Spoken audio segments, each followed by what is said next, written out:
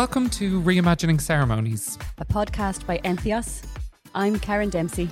and I'm Fer Curtis, and we're here to start conversations about reimagining ceremonies. Good evening, I'm going to start with, because it is unusual for us to be recording in the evening. And we are here in City Sanctuary. I'm Karen Dempsey. I'm Fer Curtis. And we have Daire Dempsey with us from TENI, the Transgender Equality Network Ireland. Not related. Not related, yeah. That we've discovered. But Daire, we're so delighted to have you here this evening. I think we should just jump in. Jump in. Yeah, I think, I'm excited. This is my first time meeting Daire. Lovely to meet you. We have spoken off mic. But I'm excited to meet you because you have been doing the training with Entheos for 3 trainings now, is it? Yeah. So. You've done 2 or 3, I think, yeah. You're a staple. Yes. You're here. Yes. And Core curriculum. Yes, exactly. And I've wanted to make all the trainings, but for many reasons, I just haven't been able to make it. So I've been really looking forward to this chat because I wanted to meet you, first of all. But then also I've wanted to pick your brains and find out what actually, because the training has got such positive feedback, but also has opened many people's eyes as to what Entheos really stands for and the kind of inclusive nature and how deep we go, shall we say. Yeah. But I think maybe kicking off, just for people who might know you, do you want to introduce yourself? And I love what Karen always says, to introduce yourself in a way that you would never introduce yourself, which I've stolen from my other podcast. Oh my God. Yes. Oh my gosh. Thank you both. I am very glad to be here. My name is Daire. My pronouns are they, them, which you both know. And I guess kind of in my official role, I am the policy officer for TENI, which is the Transgender Equality Network Ireland, and we're the national trans advocacy organisation. And then outside of that, I guess I'm just a person, various, interests and hobbies that are kind of interesting and kind of nerdy and kind of lame, and I could talk about, for instance, Formula 1 until the cows come home. Interesting. But I'm conscious that's not the podcast we're on. But we welcome your passions. At all times. I'm just actually back from, I was at a Formula 1 race last weekend, so it's very at the forefront of my mind, which was fun. Okay. Yeah. My housemate watches the Formula 1 on Netflix, and I literally walk in and I'm like, no, and I walk out. So honestly, that's as much. Yeah. And if you are not prepared to get really into Formula 1, don't watch the show, because I have not known anyone who watched it who did not she was get obsessed. into Wow. F1. Yeah. I actually realised as you said that, Daire, I went vroom. And now I'm like, oh my God, edit that out, Fer, please. I'm definitely not editing that out. They do. That's the noise they make. I was at the F1 race all weekend and I was going vroom, and the cars were also going vroom. Well, I used to live. I grew up beside the Phoenix Park, and they used to do. It wasn't Formula 1, but they used to do racing in there, and that was the soundtrack to the weekend mornings. Was the sound of car engines. Rooming around the place. I actually, I listened to a Formula 1 podcast with these 2 girls, and they were saying that one of them, before she got into it, she had a boyfriend who was into it, and he used to, because they're American, the races are all on at nighttime for them, because most of the races happen in Europe. And so he would watch it in bed. So she was saying that for her, the vroom was ASMR go to sleep noise for ages, which is so funny, because I guess it makes sense, because it's very repetitive and noisy, but also on the other hand, kind of high octane, screeching, really exciting. Yeah. A very jolty sleep. Yeah. I'd love to actually start with, because you introduced yourself and you introduced your pronouns, which I think is very important. Yeah. But I have found there was a period of time where it's we all need to introduce our pronouns. And for me, I feel like that has definitely slipped away in recent times. I don't see it as much equal to your Zoom account or Microsoft Word, and people would have it, or your email. Yeah. And I have it on all those things. And I do notice more recently, people don't necessarily show that as much. And I will admit that I don't necessarily bring my pronouns forward. They are he, him, but I don't bring them forward as much as maybe I would have. And I'm like, is that a bad thing? Was I doing the thing at the start, being Fer Curtis, he, him, Fer Curtis, he, him, Fer Curtis, I'm Ferg, I'm here, and it just kind of dropped. And am I dropping back into old habits? Should I be saying my pronouns? What is the reason? What is the the benefits, I suppose, of introducing yourself with your pronouns. Yeah. I am super hesitant to say you should be doing anything. I never want to tell anybody what they should or shouldn't do. Yes. I definitely encourage people to share their pronouns. I think it's a useful practice. I think a lot of the time we talk about pronouns as, you know, a thing that trans people have and a thing that trans people need to kind of specify around. And like, obviously I just did it because, especially as someone who uses they, them pronouns, like I can never rely on people guessing that correctly based on how I look. Whereas other people can rely on, typically a lot of the time can rely on people, especially people who are not trans, can rely on people guessing correctly what pronouns to use for them, and they don't need to specify it.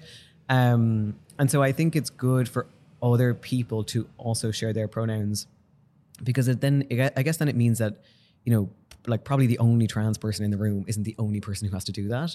And I think it kind of normalizes that conversation, and it's a way of sort of, and it's also a way of just like opening up that conversation a little bit, because I know I've been, you know, certainly in, you know, meetings or you know, like meeting new people or whatever, and everybody's going around and they're doing introductions and like nobody's doing their pronouns, and I'm thinking as the circle comes around to me, like, am I going to do my pronouns or not? Do I want to specify this right now and, you know, kind of get out ahead of it, or do I not say anything and then I have to kind of figure out how to correct people on it later? And so I think when other people are able to do that and able to kind of share their pronouns, it just kind of opens up that door a little bit and makes it a little bit easier. And then the other reason I think it can be useful to do that is because I think the conversation used to be much more around like, oh, you should ask people what pronouns to use for them. And I think that definitely can be appropriate, probably particularly in like a one-on-one kind of context with somebody, or whatever it might be. But again, like in that situation where you're like in a meeting and with a bunch of people you don't know, maybe, for example, which is obviously why you would be introducing yourself. And I think being asked what your pronouns are like on the spot can be really intense, because you have to decide then, again, in that same way, like, am I going to come out right now or not? Or like, what's the response going to be? Or like, what's the vibe here? I don't know these people. Like, I don't know if I'm ready to do that. And so instead of asking, again, maybe the only visibly trans person in the room, like what their pronouns are, offering out your pronouns, I think is a good way of like sort of stepping into that space. And, you know, maybe, and maybe as well, like sharing information in the hope that the other person will then share that information when they want to, or if they want to. And you're not kind of asking the trans person to share something that you might not want to share about yourself, you know? Because I think, again, sometimes the onus is always on marginalized people, whether that's trans people or not, to sort of advocate more, share more, verbalize more, vocalize more, and kind of step into an uncomfortable space. And I think sometimes the onus is less on other people to do that. And I like to encourage other people to do that too. But I would never say you should do it. Like, if you don't want to share your pronouns, and again, anybody listening, like if you don't want to share your pronouns, that's so fine. Like, you don't need to, you don't have to. Like, I would never, you know, in exactly the same way that I would never like push a trans person to share their pronouns before they were ready to do that, I wouldn't also never push anyone who's not trans to share their pronouns if they didn't want to, because it's also like your own personal information totally as well. And I think pronouns sit in a really uncomfortable place of being simultaneously like personal information, but then also kind of public as well, because it is to do with how other people relate to you and how other people speak to you and about you. And I think gender in general sits in that really, that really weird position of being about you, but then also about everybody else around you.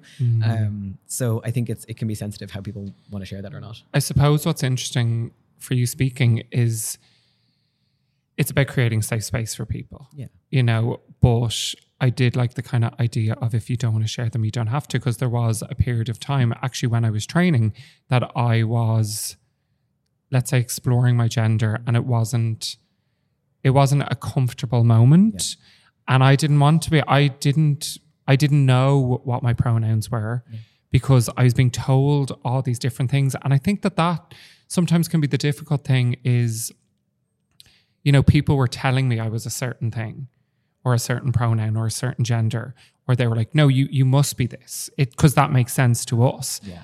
So then I went into this like, oh my God, maybe I am. And then, you know, I was in therapy at the time, and when I spoke about it in therapy, I eventually, after a few months, came around and I was like, no, I'm just taking what people are telling me and internalizing it, but I've never struggled with my gender internally. Yeah.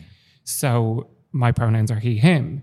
But it was this really confusing time of being like, when your people are sharing their pronouns, I was like, but what if I am they, them? Like, what if that is actually my pronouns? And then, so it is kind of tricky But I suppose if other people were sharing their pronouns, it is nice to also say out loud. You can just go, my name's Ferg. I'm not going to share my pronouns today. But if you do it respectfully, people will be like, yeah, cool, no bother. Yeah, totally. And I think also, you also don't even need to qualify that. I think sometimes, like, you could just say my name is Ferg and like leave it at that.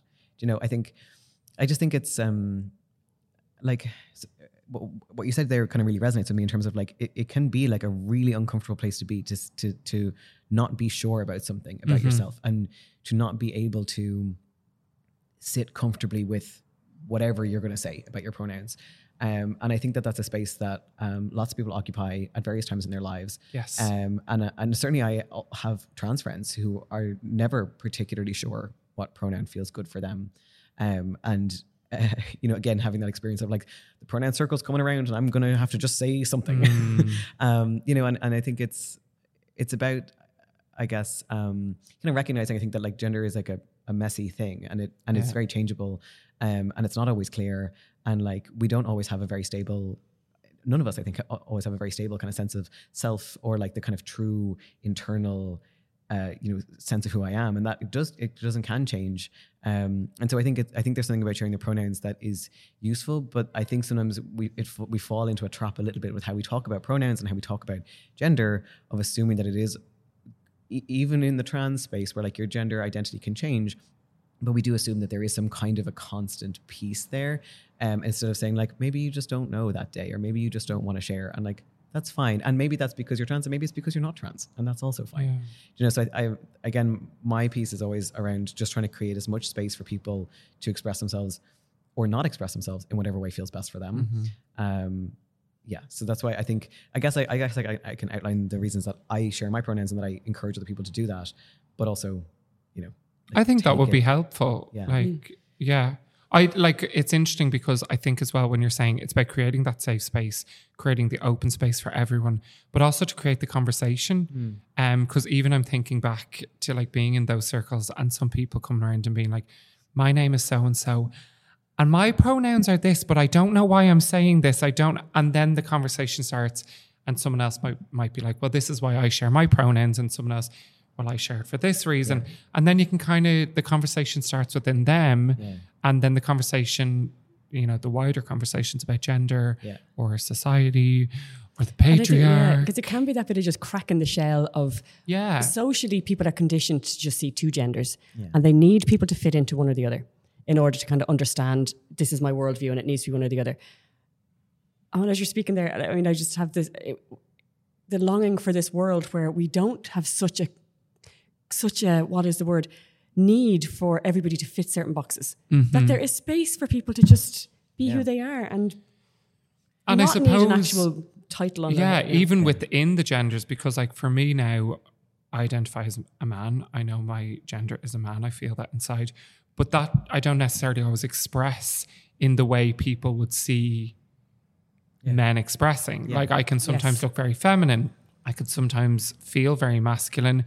But, you know, my only dry and clean top is something that, you know, I'd wear when I feel more feminine. So it's kind of like breaking down even within the genders of, you know, man, woman, trans man, non-binary. And a bit of creativity as well, and how you bring yourself to the world. How much that can be stifled by society being like, well, no, you can't do that. Sorry. Yeah. You know, you're gone too different if you've stepped. It doesn't make sense. Yeah. When we talk about it like this, it doesn't make sense. I mean, tomorrow, if I don't mean to really oversimplify it, but just say some fashion house says, so for tomorrow, skirts are in for men. Suddenly then it's going to be fine for men, and I say men, to wear, say, a skirt, something that's overtly considered overtly feminine. Like fashions change and trends change, and that's okay, according to society, but a person stepping outside of a norm somehow isn't tolerable. The individuality somehow isn't. And I think it's the individuality is the thing. It's not actually the item of clothing or... I don't know, am I going down a side street here? But that's the bit that really... I feel we stifle ourselves as a society, as humanity so much with these rules that we create about nothing for no real reason. And I think one of the bits as well that I have to sometimes remind myself about, because I got bombarded by the trans... phobia and trans negativity is so insidious sometimes that you're nearly, even I find sometimes it's on top of me before I realize that's what it is. And I was going to say, I was on a point there and actually I'm totally forgetting what my point was. But, the piece that brings me back always is that it's not about what people are wearing as their clothes or the way their hair is or the name they have, or it's about who a person is inside. And for use of that exactly, like trans men are men, trans women are women. That's an extremely basic way of saying it. But it's because that person is a woman because they are a woman. Because they feel it's an internal they are thing. A woman, or a man, or whatever. And I know there's middle grounds and everything. But it's not about putting on clothes and claiming an identity. And sometimes it's simplified in a terrible way that is very convenient for people who want to be aggressive towards people who are not meeting the societal norms that they come up with. Oh, I'm tripping myself up even. I get so frustrated with this, just how. But it's interesting, like to just touch on the clothes thing is, for me, I'm like, no matter what you're wearing, it's about what you feel comfortable in. So if someone shows up in a dress, or if someone shows up in a black bag, or if someone shows up in like booty shorts and a dicky bow, like for me, you know when someone's comfortable in what they're wearing because they're expressing who they are through the clothes. Like the clothes are just an expression of who they are inside. And you equally know when someone's putting something on and trying it out and they're not quite comfortable. And that's how I kind of treat clothes is I'm always like, do I feel comfortable in this? Grand. It doesn't matter what it is. Like, so I can show up to any kind of social event or work thing. And if I just feel comfortable and centered in myself, it doesn't matter what the outside clothes are.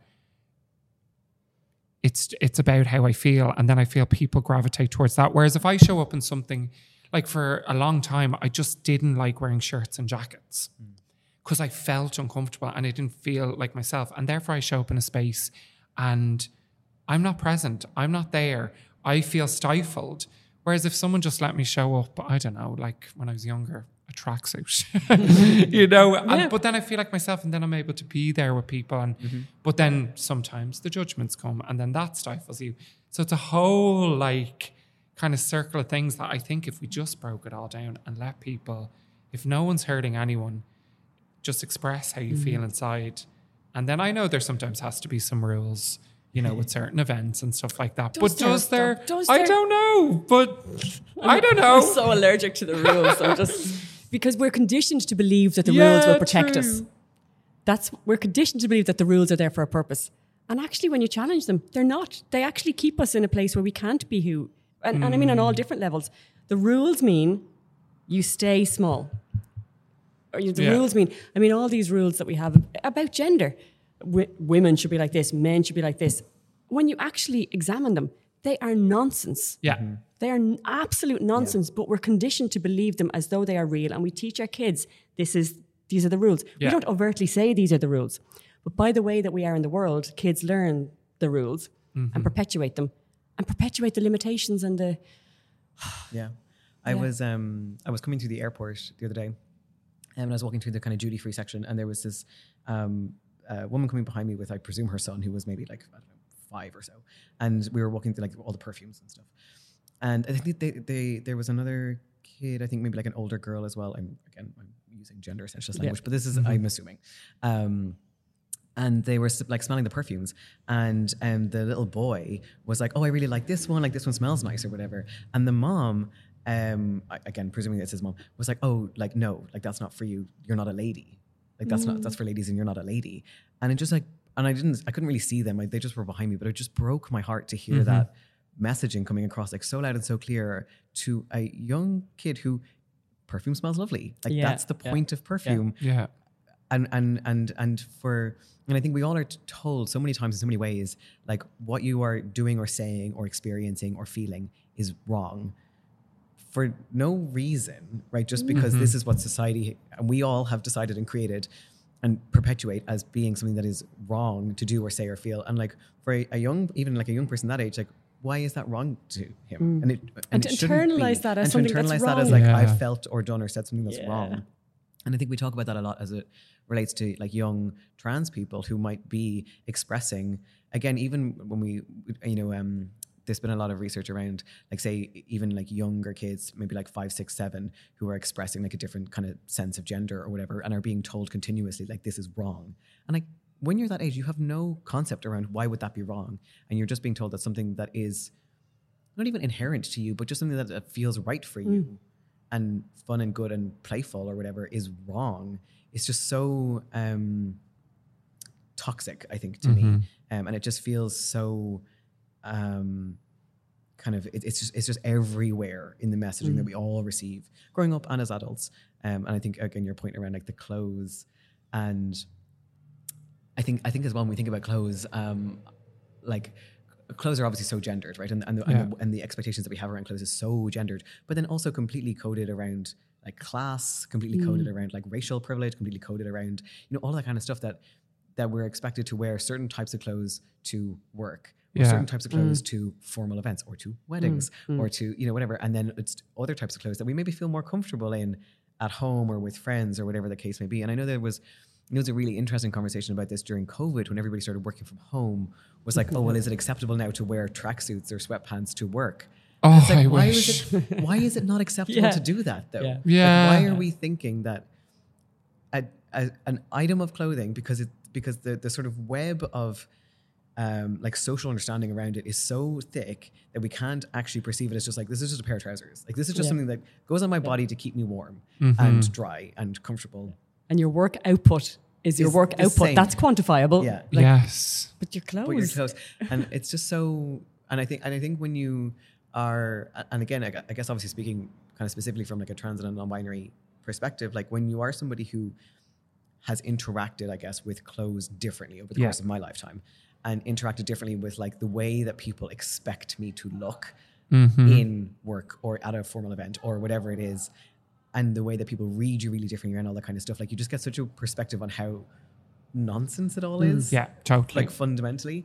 And clothes should be fun. Yeah. So it should be fun to be like, let me be this person now, or let me like not even be this person, but let me express like this to figure out another side of my personality. And that's what I kind of meant earlier when I said, when you see people wearing certain clothes and you're like, oh, they're not quite comfortable, but that could be a part of their personality they're growing into or they're figuring out. And it kind of goes both ways. Clothes can show people who you are, but also clothes can show you sides of your personality. Like, it's such fun. And even going down to simple things like the colors and stuff like that, it shouldn't be limited because it should just be good crack. And I think as well, like, I mean, I was walking around like in some of the clothes shops and stuff in town today, and even just looking at like what is available, right? And like what's available in the women's sections is so different to what's available in the men's sections. And I was like walking around kind of through the women's clothes or whatever, and I was upstairs in the men's clothes. And like as soon as I got up to men's clothes, it was like cargo trousers and like exercise clothes, right? And like fleeces or whatever. And it's just so like it's like the options that we give ourselves are so limited that it limits, I think, what we can imagine for ourselves, and it limits what we can express. In such a, it's just so like we're just perpetuating and creating this whole cycle all the time. And I love what you're saying about like growing into a type of expression, a self-expression. And I was having a really meaningful conversation with somebody really close to me recently who, was expressing like, maybe I don't feel like I am, the gender that I was assigned at birth, or like I don't know how, but was expressing a sort of confusion or I guess maybe like an uncertainty about how they could kind of step into expressing that and how they could step into using a different pronoun or like using a different identity kind of label, or like what would that feel like, and was like, but it doesn't necessarily feel like totally right to me. And I kind of I felt really privileged to be able to sit there as someone who has been through a lot of this journey. I say that with like I'm so aware that I have a lot of life yet to go, but it has been through a lot of this. And to be able to kind of sit on the other side of my own journey around a lot of that stuff and to say, like, it doesn't need to feel totally right for you right away. Like, it can be, like, even something like changing your pronouns, it probably is going to feel really weird. And changing your name probably is going to feel really weird for you. And maybe it won't, but, for me it did. And, like, that's okay. And it can be something that you grow into. And it doesn't need to feel, I think, like 100% these are the pronouns for me. It can feel like, I'm going to try this and I'm going to see if it feels better. And I'm going to see, as I continue using it, does it continue to feel better or not? And like, that's okay. And I think, again, around how we express ourselves around the clothes and stuff, if we just had more space to try out different things without fear of judgment or rejection or abuse or harassment, then I think we would all be more free, personally. Yeah. And I think that comes up a lot, and it's coming up a lot more, it seems to be more recently. When I say that, I mean, we're seeing it spoken about more at the moment is kids, young kids who are saying, you know, they're not feeling like they align with the gender they're assigned at birth. And obviously that's not what a child's going to say. A child's going to say, no, I feel like X or Y. And they want to express that through clothes, and they want to express that through maybe makeup or hairstyles or whatever. And how jarring society finds that, and how intolerable society finds that. And a lot of it is, to give compassion to that, I think a lot of it is parents wanting to protect their child. Oh yeah, it's total fear. From society and rejection and all that. But how much society does not support those parents in the struggle that they're going through, so that they can then support their child.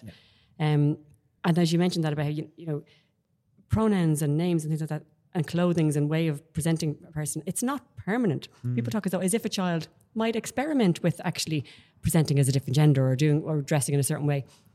That doesn't have to be that for the rest of time now. They can actually get a little bit older and change back or forward, or, you know, and I'm not even meaning to say grow out of it. I genuinely don't mean that, but that there is a degree of just learning and trying. And I wonder if you would be able to figure things out for yourself, or have more clarity without the pressure and the judgment and everything else coming from the outside. If you were able to just be like, could I be this? I'll try this. I'll do this. And oh no, this isn't me.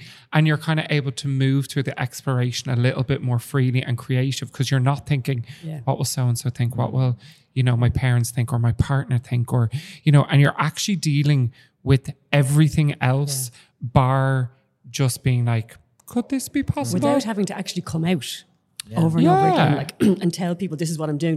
Like, just be. Yeah, exactly. Yeah. I mean, something that we, you know, Tenny does a lot of work around family support, both in terms of support for young people, young trans people, and also in terms of support for parents. I guess I mean parents of trans people. And we have support groups for young people, and then we have like sort of twin support groups for parents.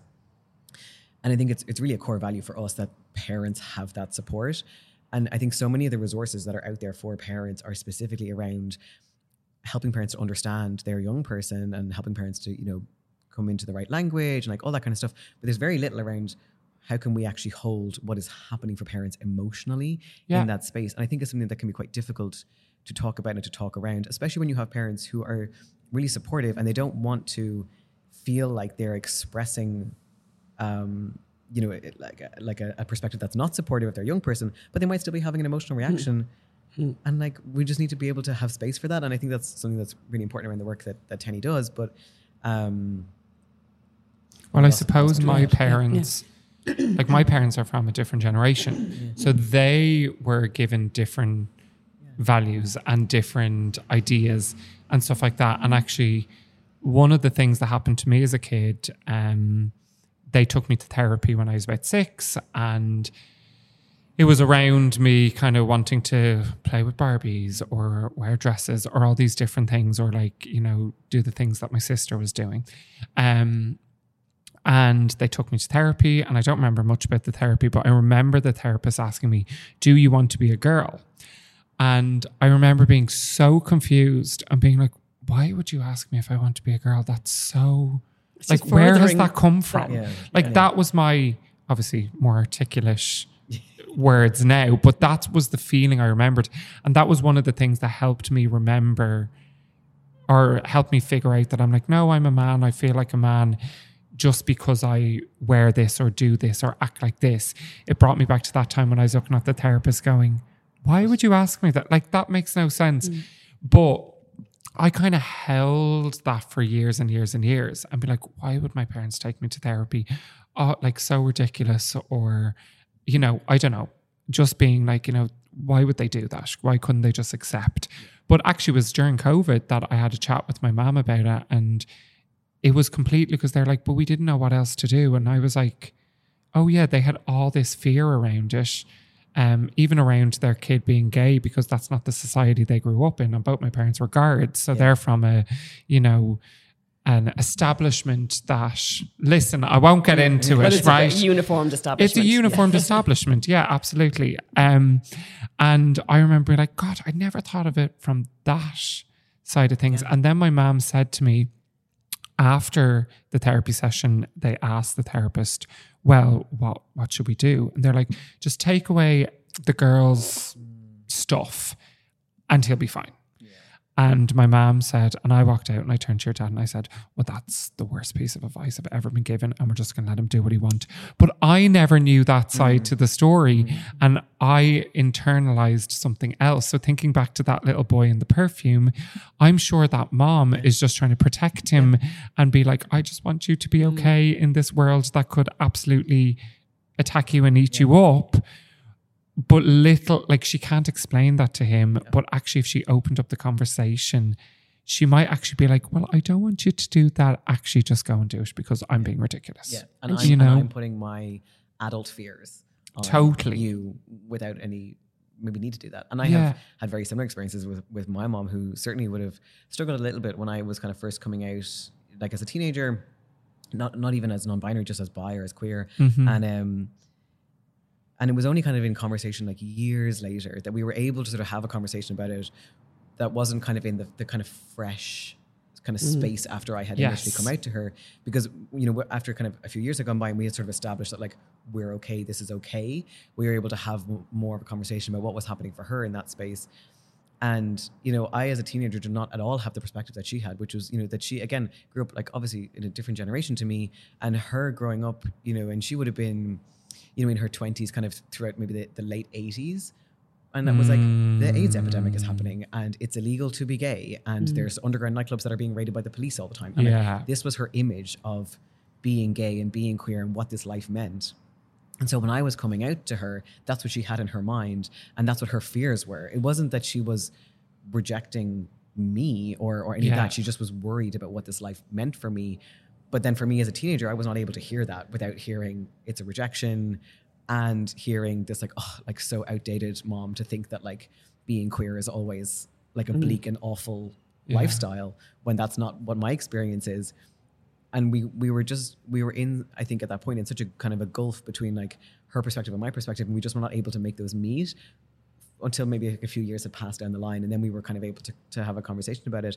And I just think it's so useful to be able to support, again, whatever, like, but for I guess for the parent to be able to support the young person, for the parent to also have support elsewhere. Yes. And then working through what's happening for them emotionally in that space, and maybe being able to recognize that like, that may or may not be a concern now. I don't think it's a concern now, for example, that, it's illegal to be gay anymore. Certainly, I think there are safety concerns about being trans, and certainly as well about being queer more broadly, but not in the same way that it was in the 80s. And like, there isn't, for example, like the AIDS epidemic is not the crisis that it was like now that it was at the time. I mean, HIV rates are on the rise, but it's a totally different landscape. And so I think there's just a really important piece there around everybody in that space being able to, again, particularly like in a parent-child dynamic, but I guess in any kind of relationship, being able to recognize like what is the perspective that you are bringing to it, and being able to hold space for like the other person might be having something else going on emotionally, and we need to be able to get support, like for the parents to have support outside of that, and probably also for the young person too, and then for them to be able to like meet within that relationship and support each other there, I think is important. Yes, and for the parents to get a sense of what they have internalized as the rules that they mightn't even be aware of at all. It's such an opportunity for the parent to challenge their own internalized, stigma. Yeah. And it's such an opportunity for them to heal and grow. It's revolutionary to think if more people would start exploring what they've internalized it's not without question, but unknowingly internalized. I mean, that's when we start cracking into what is turning the wheels of society at the moment. Yeah. I had such a fascinating conversation with, again, my mom. Hi, Mom. I must send her the link for this podcast. Such a fascinating conversation with my mom recently, where she was telling me kind of what my granny, her mom, how she had spoken to her about sex and relationships and marriage. And the messages that my mom had received from her mom about what sex means and the values around virginity and, all of that kind of stuff, and how she had internalized that, and then how she had tried to work through that as she was talking to me as I was growing up about sex and relationships and, being safe and all that kind of stuff. And then I was able to kind of share around like, well, these are some of the maybe slightly more harmful, or not harmful, but I guess maybe the things that the lessons that you gave me that I needed to unpack then later on down the line. And just being able to look at that, the time span, the generational piece of like my granny, who is thankfully still alive and well.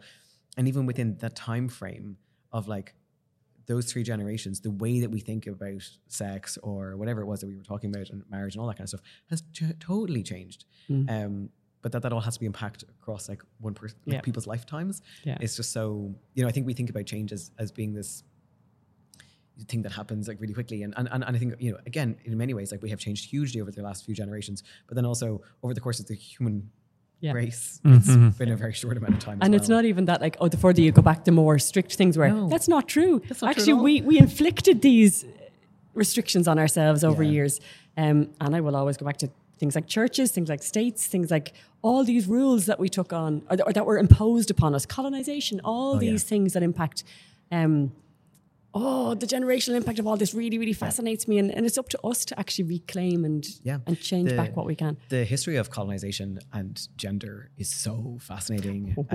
I am reading a really interesting book at the moment called Before We Were Trans by Kit Hayam. I think I'm pronouncing that right. And it's just looking at like how we have thought about, it's kind of looking at, looking at, I guess, like our ideas around gender over time, and sort of looking at how we think about historical people who may or may not have been trans, and sort of problematizing like, can we put today's language on people who lived centuries ago?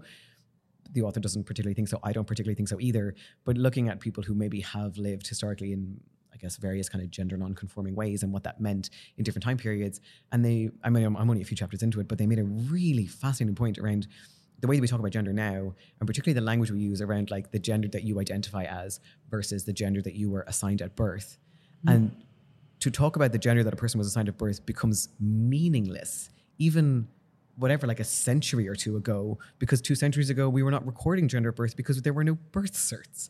And so like looking at it from like I'm a materialist, right? So like looking at it from a materialist history perspective and looking at the way that the state, for example, introduced the concept of birth certs, totally changed how we think about gender and totally made gender this really rigid kind of reified thing. Literally black and white. And has had these huge material impacts in terms of how people experience their lives, in terms of, again, particularly horrific kind of histories and still now contemporaneously around the quote unquote corrective surgeries that are, that are done on intersex infants that are born to quote unquote correct them so that they can record a gender on a birth cert. Tick a box. So they can put something on a piece of paper.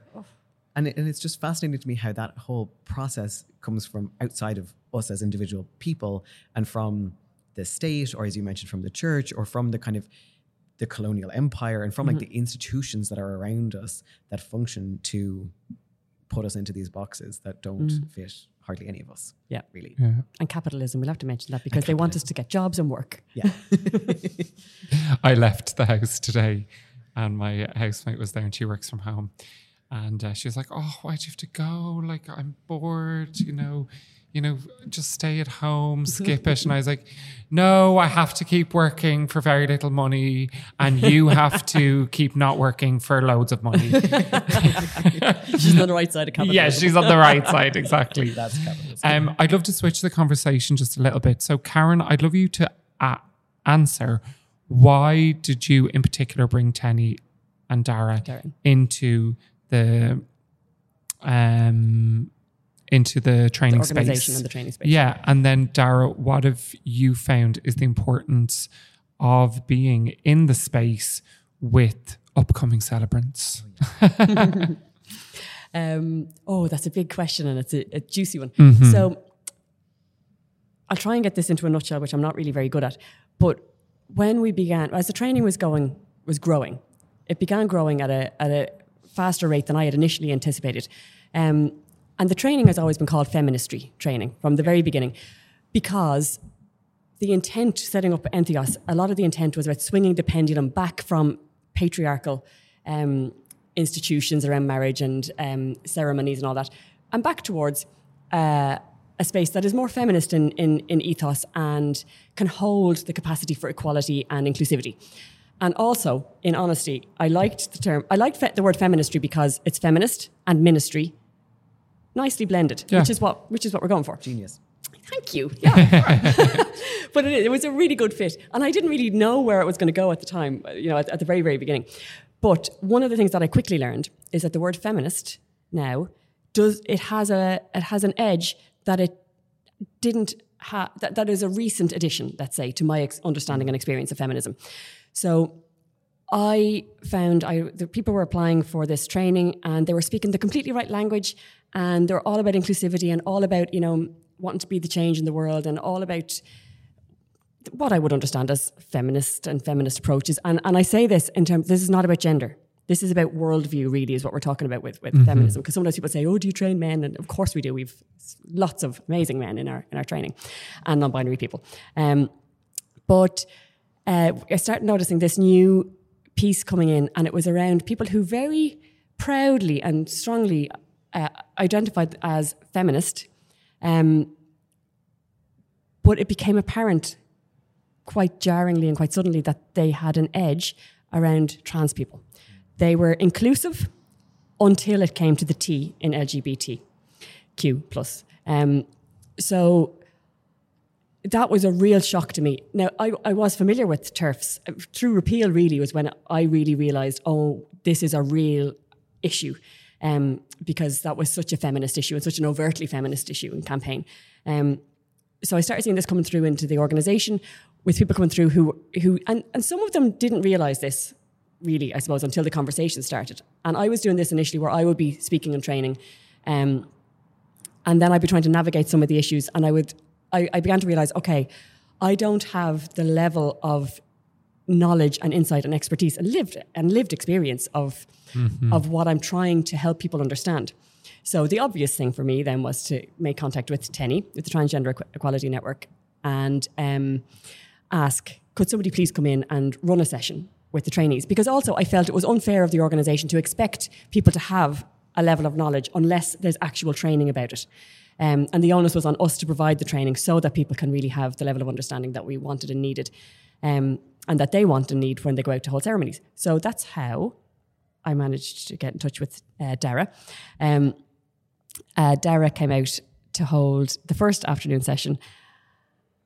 Which was quite late in the training at that point. Which was. Actually, so that's right. We were a good way through that training, and this was becoming more apparent. So I realised, right, that's when I realised we need to provide an actual training, an overt training on trans issues.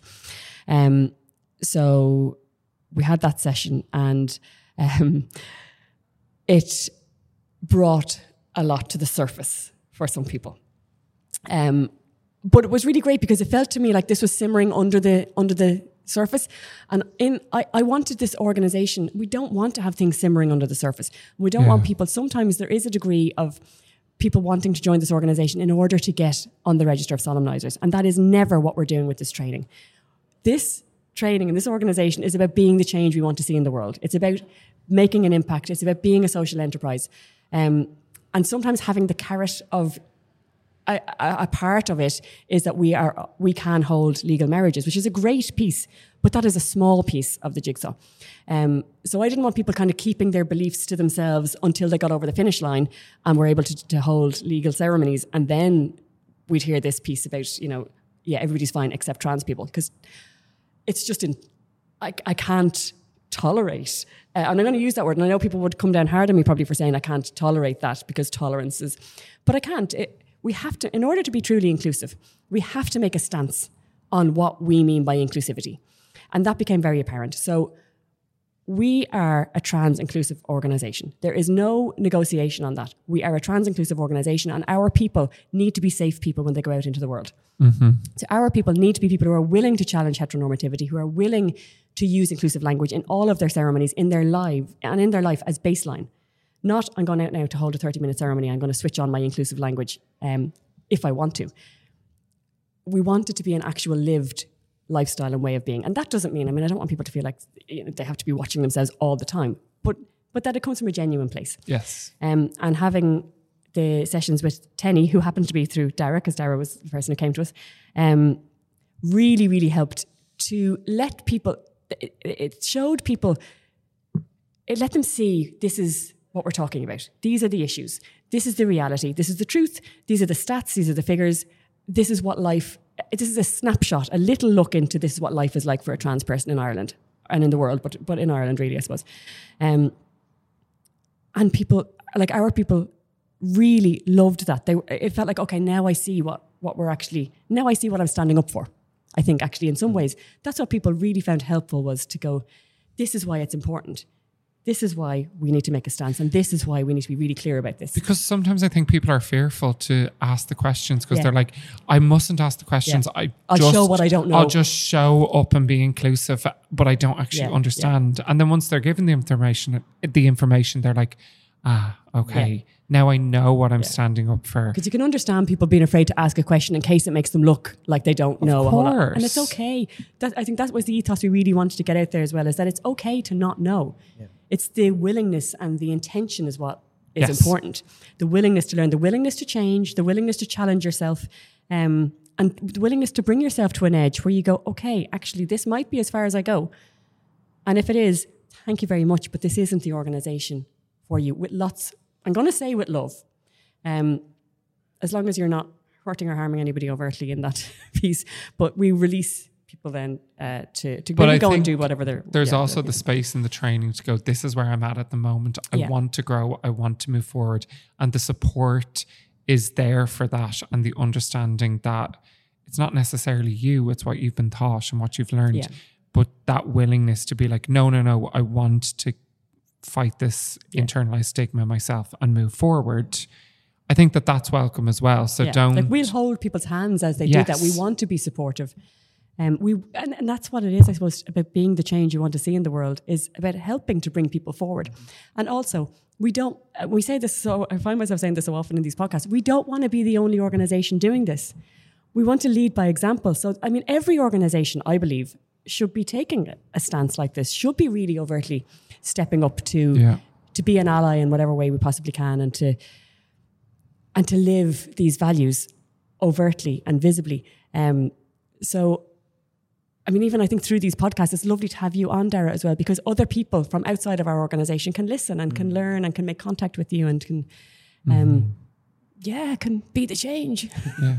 So Daire, then you coming into this space, like, I suppose originally were you like, what am I going, or, well, you do this, so you go into organizations and companies to speak about this stuff, but I suppose coming into this kind of ceremony space and people being celebrants and it definitely being a more personal vocation, what was your feeling around coming in and then being in the space? What was your feeling kind of being in the space?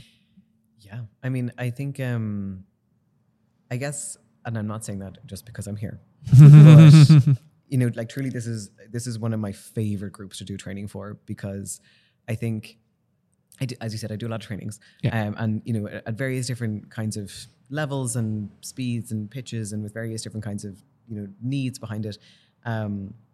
And sometimes it's, I guess, maybe a slightly less engaged kind of audience, or more of a maybe sort of a tick box exercise, or something that's, one person has proposed in their organization, their workplace, and there's not a huge amount of buy-in from other people, or whatever it might be, which is all, fine.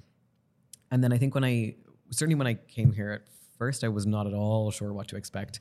And I guess I wasn't sure what to expect in terms of, we talk about, like, and I always say it at the start of trainings to my training participants is like, I'm not expecting you to show up with the knowledge. Like, you don't need the knowledge. I just need you to come ready to learn and willing to learn, and, like, ideally also with the values in place. That you do care, and you do want to know, and you want to understand, and you want to be able to empathize, but you don't need to know what it is to be trans, because if you're not trans, you don't know what it is to be trans. And, like, that's fine. And I don't know what it is to be anybody that's not me. And that's okay. And so I think in a sort of maybe kind of parallel way, I was coming into this as someone who has, I guess, kind of grown up in a in Ireland that didn't really have a huge amount of like non-religious wedding ceremonies at a super basic level. I was like, I don't know what to expect from this sort of training session because I don't actually know what a wedding ceremony looks like that is trans inclusive. And I actually don't know how to communicate around what that should be because I'm finding it really hard to imagine it. And it has come at a really great time for me as well because a few months ago I got engaged. My partner and I got engaged. You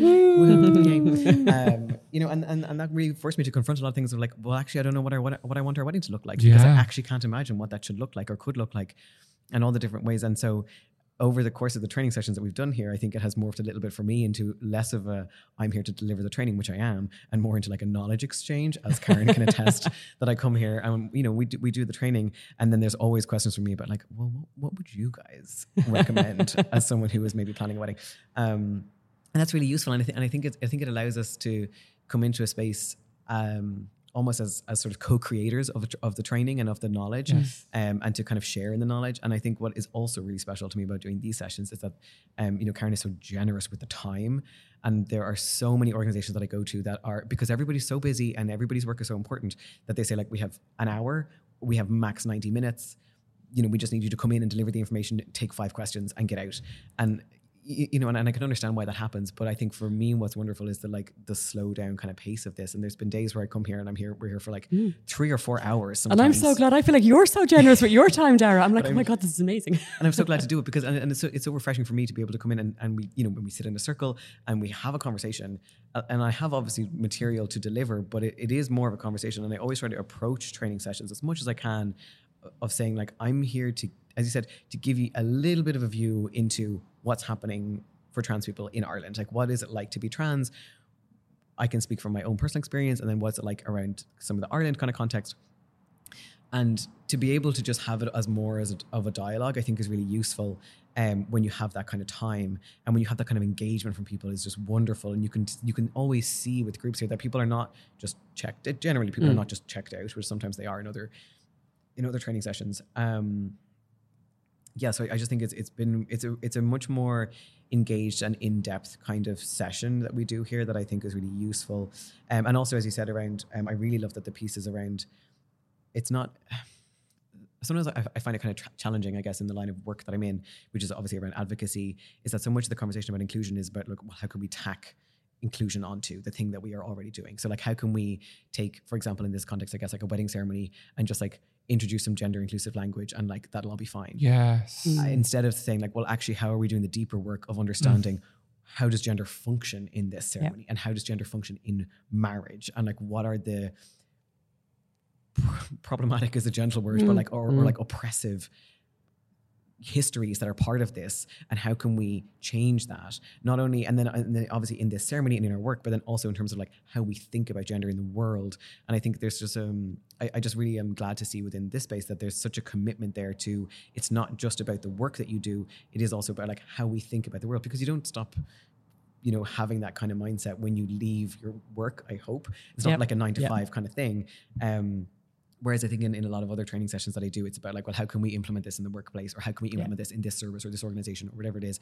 And we don't think about, what does this mean for me or for my family or for my friends? And like, you might not think about it. And, you know, fair enough if you don't, but like you might come to like a training session and think about it in relation to this narrow context in your work or your whatever it is. And then you might not think about it again until like someone in your family comes out. Yeah. And then it all comes kind of crashing down in a more personal way.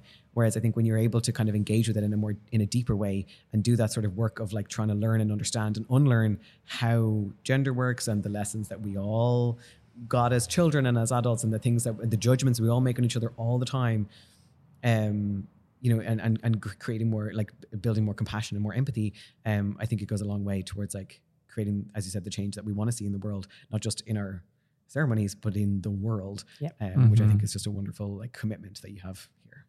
Yay. My applause to you. Oh, well, thank you. But it's amazing to hear that back as well, because that's one of the things I think, and the word performative is in the back of my mind, because it is so completely never performative. We do not want people who are doing performative inclusivity and, you know, I'll do blah, blah, blah, and then I go back to my normal world and I say whatever I like.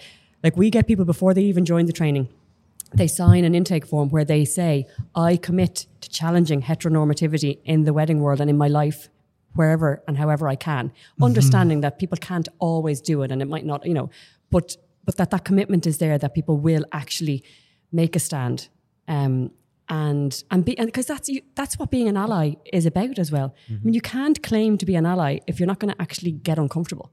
And we as an organisation, and actually I only put out a thing about it the other day about Pride. We're talking about putting the Pride events for next year into the diary, because we're wedding celebrants, and very often if we don't put them in the diary a year in advance, everybody will have a wedding because they're Saturdays in June and July and August. But if we are an organisation that is genuine about this, we need to put these dates, and I don't mean it's not, and again, not in a performative way, to be an ally, to be allies that show up and are there actually in the capacity as Pride as protest, and Pride as solidarity, and Pride as all of those pieces that are not just about performativeness, but at the same time, that the onus is never on the LGBTQ plus people in our organisation to show up for Prides. That it's not about that. It's not, that it's about people standing alongside and allyship. And I think it's too easy sometimes for people to go, well, that's for those people. Yeah. And that is not understanding what Pride is about as well. That people have their own relationship with Pride, even as an event, and that there's as a whole thing, and that is nobody else's business. But if as an organisation we are going to be working with clients from the LGBTQ plus community throughout the year, and I mean in a capacity where people are paying for their ceremonies and that, we need to be genuine about showing up in support of those people, and not just being like, oh, on my social media, I'm all about inclusivity and and here's a Pride flag, but you know. So it's about doing the harder work. Yes. Yeah. And sometimes I feel like I'm up there going, but I am. I'm not going to apologise for that, because someone that's the has point. to do it. But that's it, fucking. That's the point of this organisation. There's plenty of organisations that just do weddings. But yeah, we don't want to be that. We want to be so much more. It's really meaningful as well to have organisations who say, like, our engagement with the LGBT community or whatever is through, say, weddings, right? And this is the work that we do, and this is how I might, engage this community or whatever it is. And like the only LGBT people that I know are people who come to me to get married. Whatever, fine. But then it's so meaningful to me to see, like, well, actually, Pride, and we could talk till the cows. Oh yeah, I know. There's also the layers, whatever. But I guess at its surface, Pride is an opportunity for people to come together, as you said, in solidarity, to speak about what is happening for LGBTQ plus people in Ireland, and then for allies to be there and to support that, and to just physically show up in numbers and to intake some of what is happening. And I think it's just so meaningful to see, like, that you have that engagement and you have that kind of, like, within the confines of the work, like, this is what we're doing, but then also we're going to show up for you, and we're going to show up for you in terms of what's happening for you as a community. And it's not just about, you can it's a transactional thing of, like, you give us money and we will marry you, but it's also about, like, how can we engage with your community and with what's happening for your community in Ireland, and how can we, like, physically be there as a support. And I think there's something that's so important around that, and around, being there present with each other, and kind of being there sort of in the humanity with each other, that makes it much more meaningful than, as I said, like, just doing social media.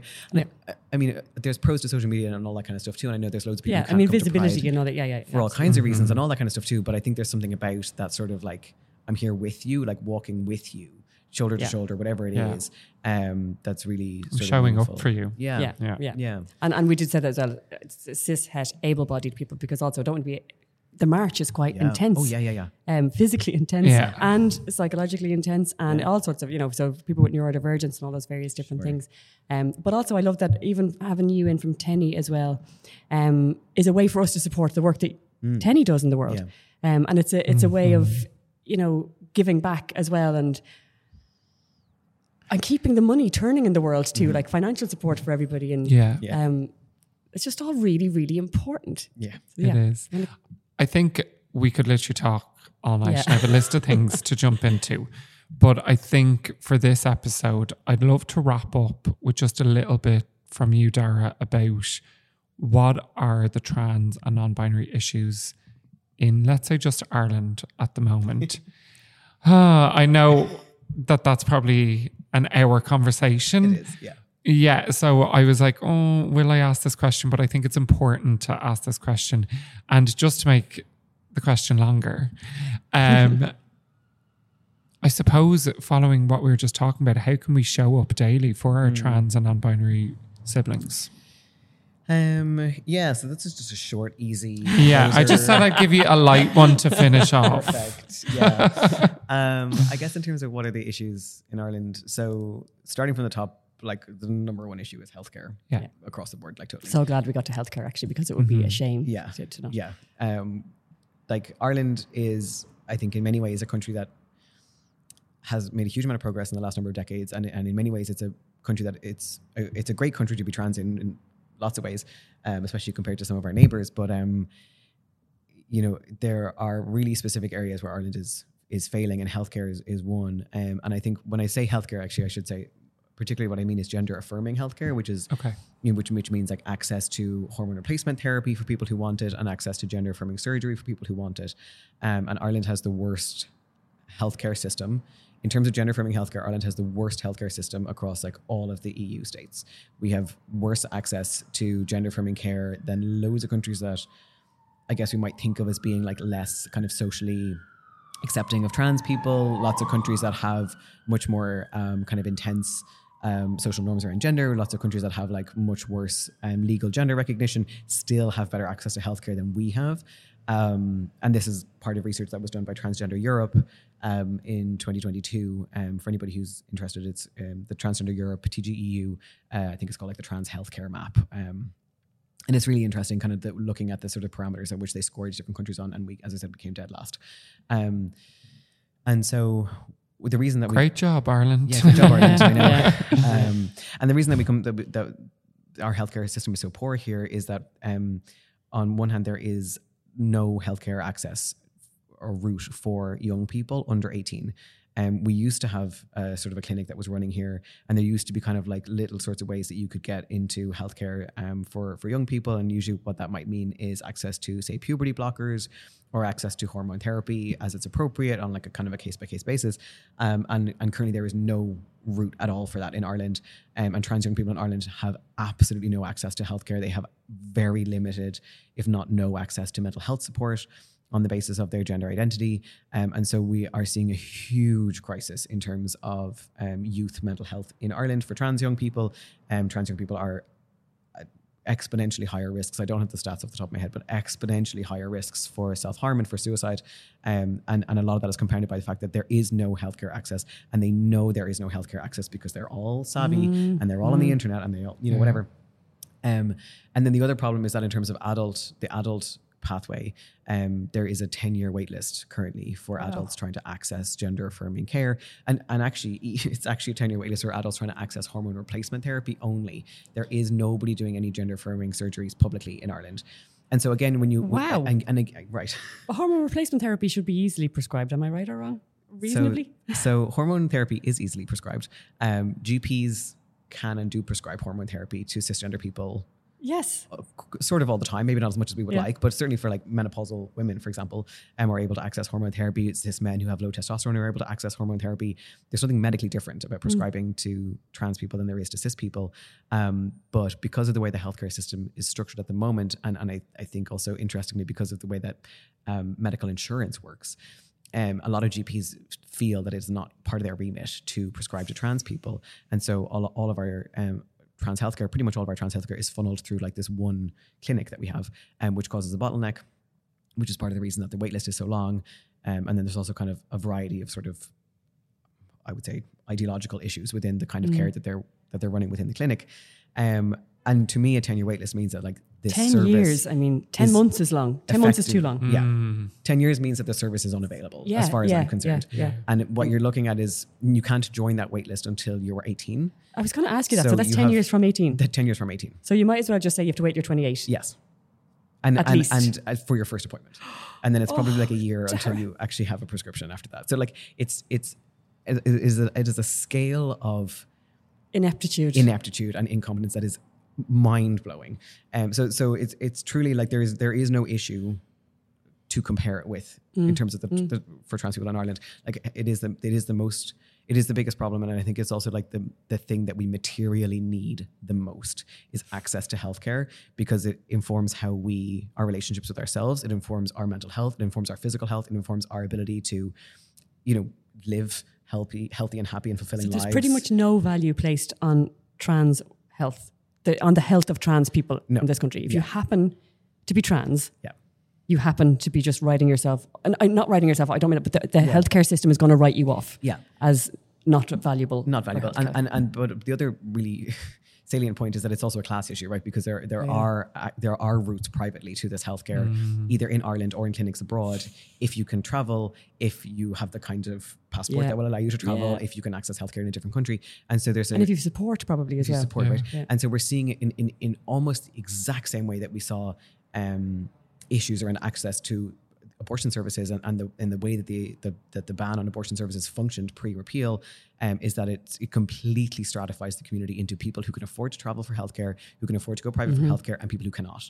And the material impacts on that are so huge, and the costs around private healthcare are so huge. And I'm obviously at a point in my life where I'm thinking about, for example, getting married or buying a house. And when you're looking at the amount of money that people are putting into medical transition is typically equal to like a house deposit. So which do you choose? So which do you choose? Right. Yeah, and who has that kind of money anyway? Yeah. Right. Yeah, it's a struggle anyway. It's a struggle for anyone. And then you're looking at trans people who face like really high rates of unemployment, really high rates of precarious employment, like a huge amount of discrimination across the workplace and across recruitment. Like it's a real, when you look at how healthcare has an impact on all of those areas, and when you look at like if there was one thing that you could fix and it was healthcare, it would the ripple effect would just be huge in terms of our health and well-being, and in terms of the mental health, the community health, in terms of our rights within employment, like all of that kind of stuff. And so much of it is based around the rights of the individual, which is very difficult as well. So healthcare is the biggest issue in terms of youth and in terms of adults. But I mean, there's loads of other problems too. So, right, like we need a complete reform around the Gender Recognition Act. The Gender Recognition Act currently is, it doesn't include non-binary people, so there's no non-binary legal recognition. So we're advocating for that. To have some kind of non-binary passport essentially available. Huge amount of debate about what that should look like. So you have to choose one or the other. So currently you have to choose male or female on your passport. And obviously on your birth cert and on all your other documents, not on your driving license. Oh, because the driving license doesn't list gender. Oh, right. So which is, ideal for some of us. But yeah, so there's a huge issue around the non-binary legal recognition. And then the other issue with the legal recognition is that there's very, very limited access for under 18s. So for under 18s to access legal gender recognition, which basically means for them to change the gender that's listed on their passport and on their birth cert and on whatever other documents they have, requires a clinical psychology assessment and a referral, and it also requires a court order from family court, and the family court system is a mess in this country. So it's super expensive. I think I was talking to a parent recently who said that they had costed it because it was going to require a barrister. It was going to cost them like €3,000 and take like maybe a year to do, which, right. So it's, and then once you turn 18, it's really easy. It's just a form you fill out and you have it witnessed and notarized, and you send it off and you get back the gender recognition cert. It's really, really straightforward. So again, we're trying to we would be really advocating for streamlining that process for young people, and that it should be based around the consent of the young person, the consent of the parents, like many other decisions already are. Yeah, those years in a teenager, in a young person's life are equal to 20 years as an adult. They're crucial years. And they're also crucial years, I think, as well, in terms of when you look at, even like 16, 17, 18-year-olds who are looking at, maybe finishing school, maybe applying for college, maybe applying for jobs for their first time, maybe traveling abroad for college. All of these things that you need to show your legal ID for. And if you're trans, that requires you to come out as trans in all of those places every single time. And that's such a vulnerable position to put anybody in, let alone a 17-year-old or an 18-year-old. It's so frustrating, and we're really letting young trans people down in this country at the moment. And it's, as I said again, the crisis around youth mental health is just staggering. There's loads of other things that we could talk about. We could talk about sports if we wanted to. I think we need like a whole episode and a whole series. Yes, I'll just be here alone talking into the microphone. We're happily. Well, I hope that you will come back and chat to us, because I know that there's so many other areas that we can inform people on and get more information on. But I think we'll thank you for today. Thank you for coming in. And thank you so much for coming in late in the evening as well. I know. Daire, you're amazing. That was for me. Anybody, but I would do it for you. I couldn't believe it. I voice noted Daire yesterday. I was like, just checking in. And I couldn't believe it. He came back and said, I'm on for it. I was like, amazing. Yes. Brilliant. Yep. No, thank you. We really appreciate it. And hopefully you'll come back soon. Yes, absolutely. Thanks, Karen. Thanks, Ferg. We need to probably come up with a way of saying goodbye that fits. But for now, bye. Bye.